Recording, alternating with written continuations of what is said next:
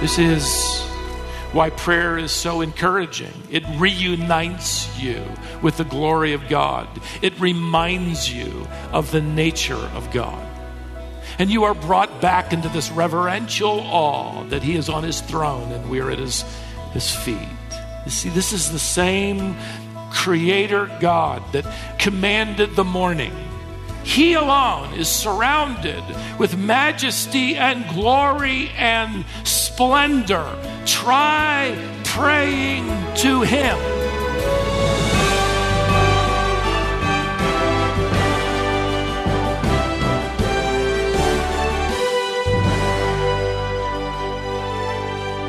Today on Wisdom for the Heart, Stephen Davey continues through a portion of Luke that he calls the disciples' prayer.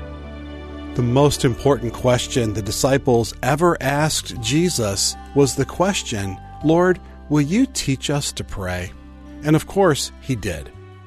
As Jesus set out to teach them how, he demonstrated that praying well starts with properly understanding God and our relationship to him. The very first phrase of the Lord's Prayer is the key to unlocking a successful prayer life. Do you want that for yourself? This message is called When the Reputation of God is at Stake. We began our study of the Lord's Prayer. We're calling it the disciples' prayer. This is a prayer the Lord wouldn't entirely pray. He would never have to confess any sin. But it's a prayer that he taught us to pray as he teaches his disciples here in Luke chapter 11 as we work our way through this gospel. One of the things I did this summer was purchase 6 or 7 books just on this passage to expand and develop my own understanding of this signature moment in the disciples' lives. And one of the books that I purchased was a newly published commentary on Luke's Gospel by R.C. Sproul. I believe this was his last commentary before he passed away. He opened the chapter in his commentary on this passage of Scripture by writing this. His name was Peter. He had a barber shop in a small town, and one afternoon when he was trimming the hair of one of his regular customers, he looked as the front door opened, and an outlaw entered his shop. It was a man wanted by the authorities, dead or alive. A large sum had been offered as a reward for this man's capture. The outlaw asked the barber for his usual haircut and shave. Peter lathered the man's face and neck. He sharpened his razor and moved the blade to the man's neck. Peter knew that all he had to do was exert a little force and he could kill this man and claim the reward. But the last thing in Peter's mind was killing this outlaw. Although he was wanted by ecclesiastical and civil leaders, he happened to be Peter's friend, hero, and spiritual mentor. The outlaw in this chair was the reformer Martin Luther. He took the opportunity to ask him a question as they talked. He knew that Luther was not only a brilliant theologian and courageous reformer, but a man of prayer. So as they talked that afternoon, he said, Dr. Luther, can you please teach me how to pray? Luther responded to Master Peter, the barber there in Wittenberg, Germany, saying, certainly, I will teach you of this matter of prayer. After his shave and haircut, Luther went across the street to his study and wrote out a lesson. Not for the world, although it would eventually be published, but for Peter, his barber. He titled the booklet, A Simple Way to Pray. And all Luther did was explain each phrase of the Lord's Prayer. Peter, it struck me, the barber, had something in common with Peter, the disciple. The other disciples as well. As I've mentioned, the only thing the disciples ever asked Jesus to teach them to do was, Lord, teach us how to pray. The truth is, no matter how old you are in the faith, you often have the same question. Am I praying the right way? How do you approach the throne of God? What kind of praying matters? Are we truly praying in the correct fashion? How do we even begin? Well, let's go back to the answer Jesus is giving to his disciples and to us here in chapter 11. Now, in our previous study, you remember that you begin praying very simply yet profoundly by addressing God as Father. That doesn't mean you can't pray by means of the Spirit or talk to the Lord Jesus, but the model here is for it to begin with this family relationship by calling him, addressing him as Father. And this opening designation opens the door in many ways. If he's your Father, you can come into his presence anytime you want. And you call him Father because you've called his Son your Savior. And if you've done that because of Jesus, you now have access to boldly enter the very presence of the throne of God. Hebrews chapter 4, verse 16. And Jesus made it crystal clear when he said, no one comes to the Father except through me. John 14, 6. We often think of that as, going to heaven. And that's true. But even in the matter of prayer, no one comes to the Father. You don't have access to the Father except through me. The Son of God is the mediator between the human race and the very throne of God. 1 Timothy chapter 2, verse 5. I well remember attending an event downtown Cary many years ago where pastors were gathered to pray, inviting the community to pray, and I'd been invited to pray at the microphone. I got there late, and I walked up as pastors were huddled together, and I overheard them as I walked toward them having a conversation as to whether or not they should pray in Jesus' name lest we offend someone. So when it was my turn to the microphone, I prayed to Jesus and in the name of Jesus and for the glory of Jesus, and everything was about Jesus. And I never went back, by the way. It's been over 30 years. They don't know who they're praying to. They don't have access if you go any other way than through the name of Jesus. But for the disciples, here's a point he's making. You're calling him Father.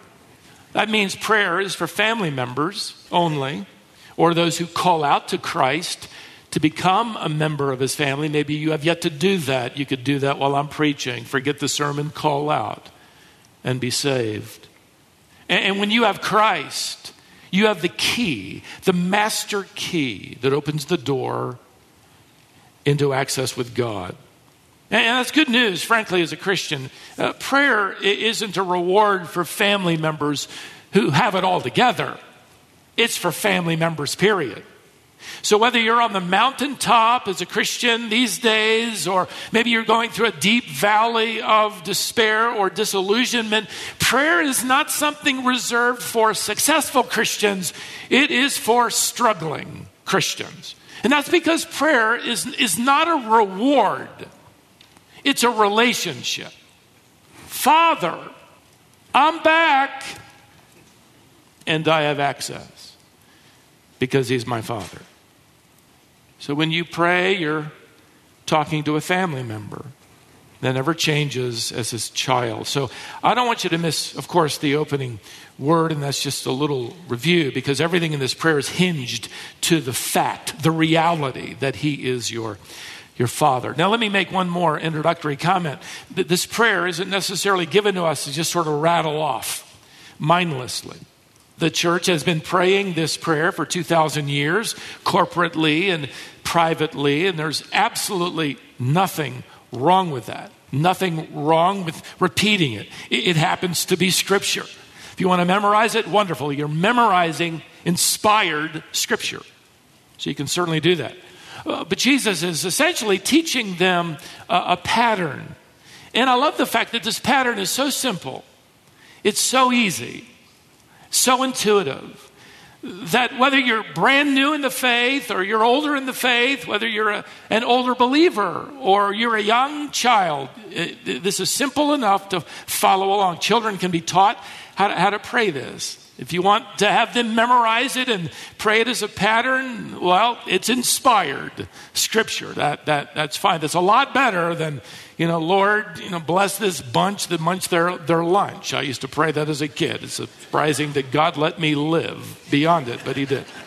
And just keep in mind here that Jesus is not giving so much his disciples something to memorize as he's giving them something to model. This is a pattern. When you pray like this. Pray according to this as you pray. Now, over in Matthew chapter 6, the parallel account, I think it is a different event, however. Jesus is teaching the multitudes how to pray. Now here in Luke chapter 11, he's teaching just his disciples, and it's a shorter version. It isn't even the same thing. But if you combine the two prayer accounts, which we're going to do, as we study through this prayer, you'll end up with the same pattern. Father, Matthew adds, in heaven. Now notice verse 2. Hallowed be your name. What does that mean? Hallowed isn't necessarily a word we use today. It's a little bit of an old English word. It doesn't usually come up in our vocabulary. One little boy got it, turned around when he said, "Our Father who art in heaven, hallowed be your name." Kid thinks God's name is Harold. Another little boy just kind of gave up on the process and inserted his own phrase as he says, "Our Father who art in heaven, I know you know my name." It's actually good theology, isn't it? He knows your name. The question is, how well do we know his? So for that reason, right here at the outset, the Lord is going to teach us to get it right. The word hallowed comes from the word hagiadzo, which means to make holy or to consider as sacred or to reverence, to be in awe of, to treat as special. This is what the seraphim are repeating as they encircle the throne of God. They are saying what we were singing, holy, holy, holy. See, what the Lord is doing is teaching us to say the same thing on earth that the angels can't stop saying in heaven. Holy, holy, holy. This is more, however, than just the repetition of hagios, translated holy in the New Testament, or hagiadzo, to make holy.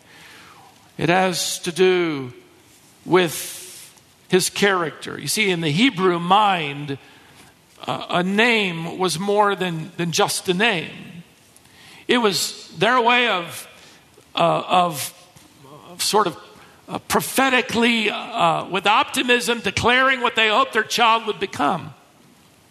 You may have named your children after some character in the Bible with that in mind. You might have named your children because the name goes well with your last name, or maybe it's the same first letter that goes along with all the siblings, or maybe to pay tribute to a family member or some historical figure.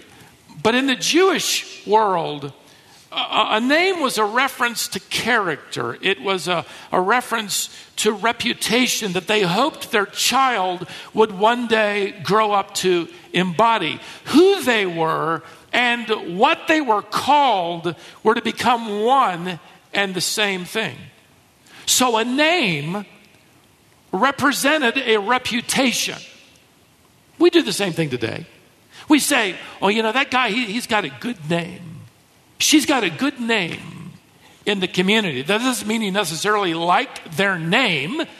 It means you're referring to their reputation, their work ethic, their moral standing, their character. They have a good name. So bound up in these opening 4 words in verse 2 is a world of respect and reverence and awe and appreciation. God's name is to be hallowed, treated with reverence, considered sacred, because his name represents his nature. They are one and the same, as it were. And he is eternally, stunningly, gloriously sacred. You see, prayer that gets past the living room ceiling or the dome of some cathedral is prayer that recognizes how great God is. You're not even past the opening line here before you break out and you start singing, "Holy, holy, holy Lord God Almighty." This is why prayer is so encouraging. It reunites you with the glory of God. It reminds you of the nature of God. And you are brought back into this reverential awe that he is on his throne and we are at his feet. You see, this is the same creator God that brought Job out of that despair by delivering to him that Torah that revealed to him the glory and the power of God. That God alone commanded the morning. That God alone made the dawn to know its place. That God alone laid the foundations of the earth. That God alone developed the measurements of this planet, as he tells Job. That God alone entered the currents of the sea. That God walked in the recesses of the ocean. God knows where the light lives. God knows the way of the east wind, he says.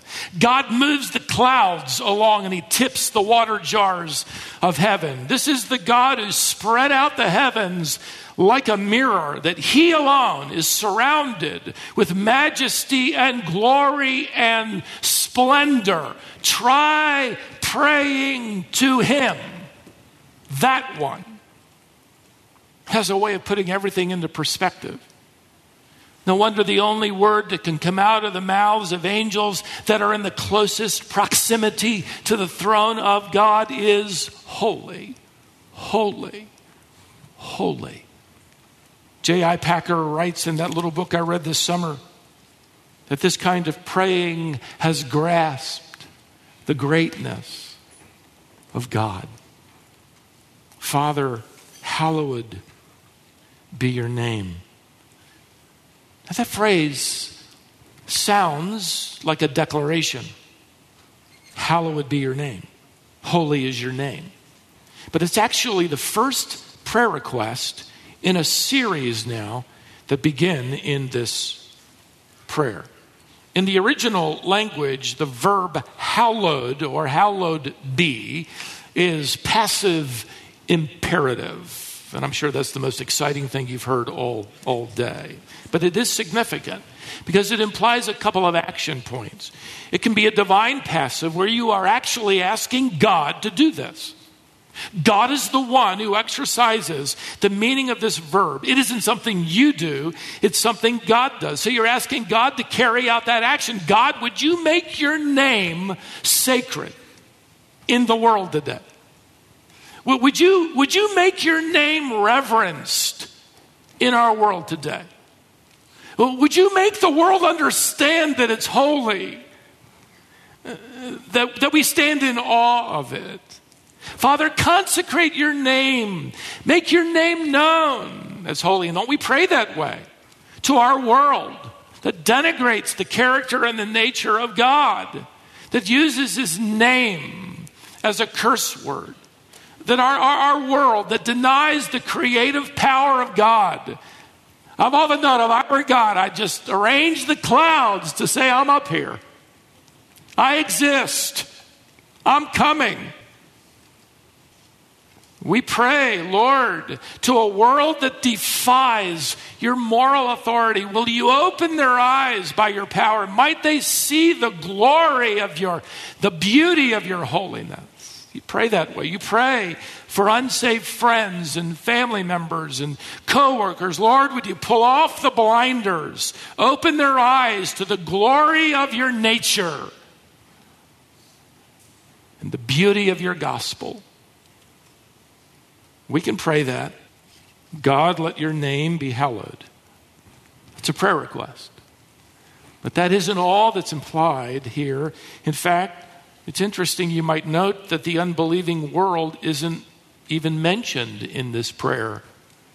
The disciples are praying that God's name will be revealed to them. Lord, make your name sacred to me. Make your name holy to me. Make me reverence you. Because if I reverence God, I will reflect God in my life to that unbelieving world. You see, it's actually a lot easier to say, God, would you just go do that? And you open their eyes and you reveal yourself as glorious and your nature as magnificent. It's another thing to pray, Lord, would you do that in me so that I answer this prayer request? As one author put it, this is praying, Lord, I want to take your glory and go public with it. I want my life to protect, enhance the reputation of your name. Lord, your reputation is at stake in my life. I don't want to let you down.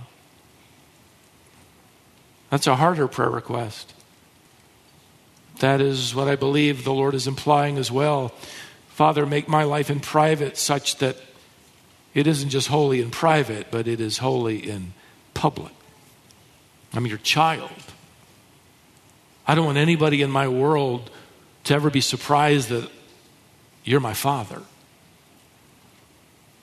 You see, the disciples were to live with this sense that the reputation of God was at stake in them. That's true. It's true today, beloved. God's reputation out there in that world is not an ounce any better than your reputation and mine. They define God by what they see in us who supposedly represent him. So let me be as practical as I can. If you're vulgar out there, well, God must not care about purity. If you're immoral, well, God must not care about morality.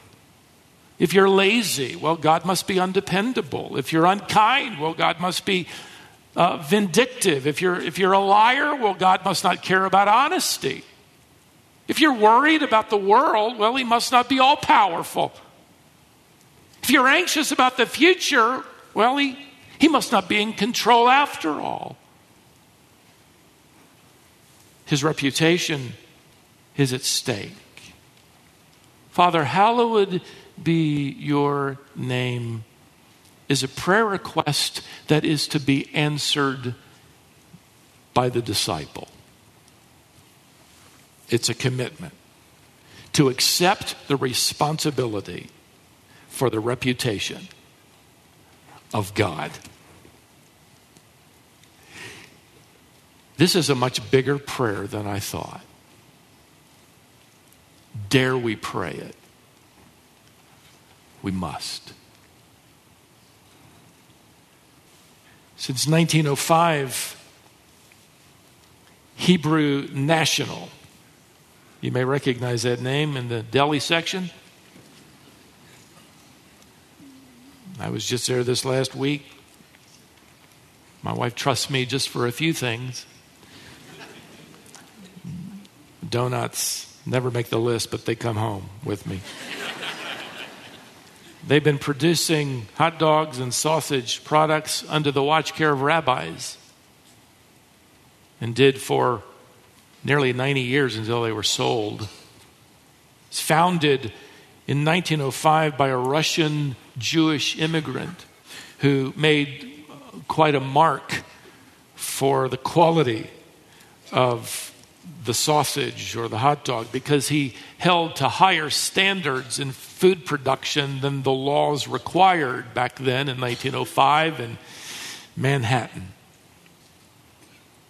I remember years ago, I had it in my notes, I found recently, Marcia brought a package home from the grocery store for the first time, and that night as we were eating, she said, listen to this, and she read the motto on the package. Their motto is we answer to a higher authority.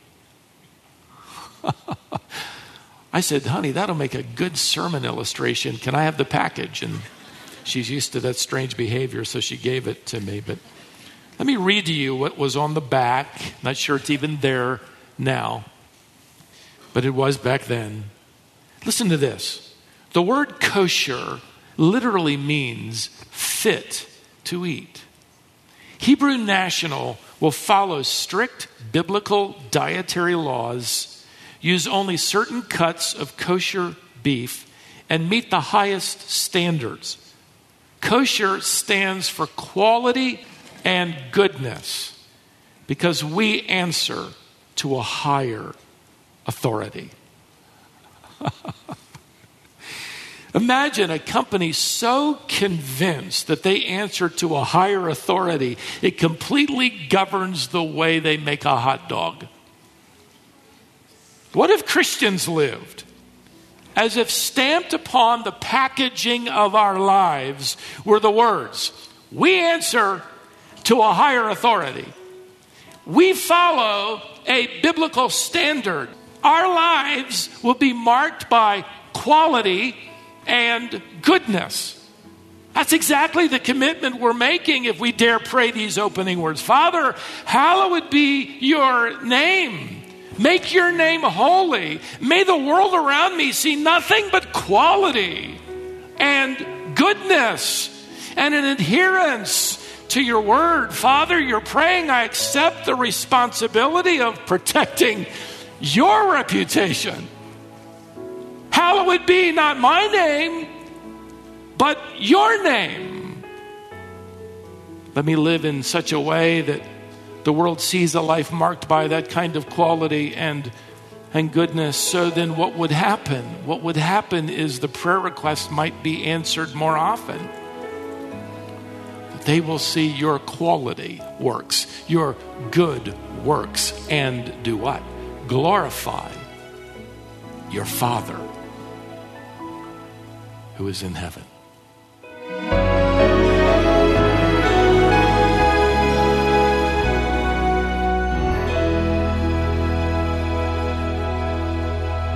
That was a lesson called When the Reputation of God is at Stake. Stephen Davey is in a series from Luke 11 that he called The Disciples' Prayer.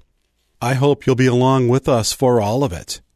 If you haven't seen it, I encourage you to install the Wisdom International app to your phone or tablet. Once you do, you can take this Bible teaching ministry wherever you go. You can follow along on both the Wisdom Journey and this program, Wisdom for the Heart.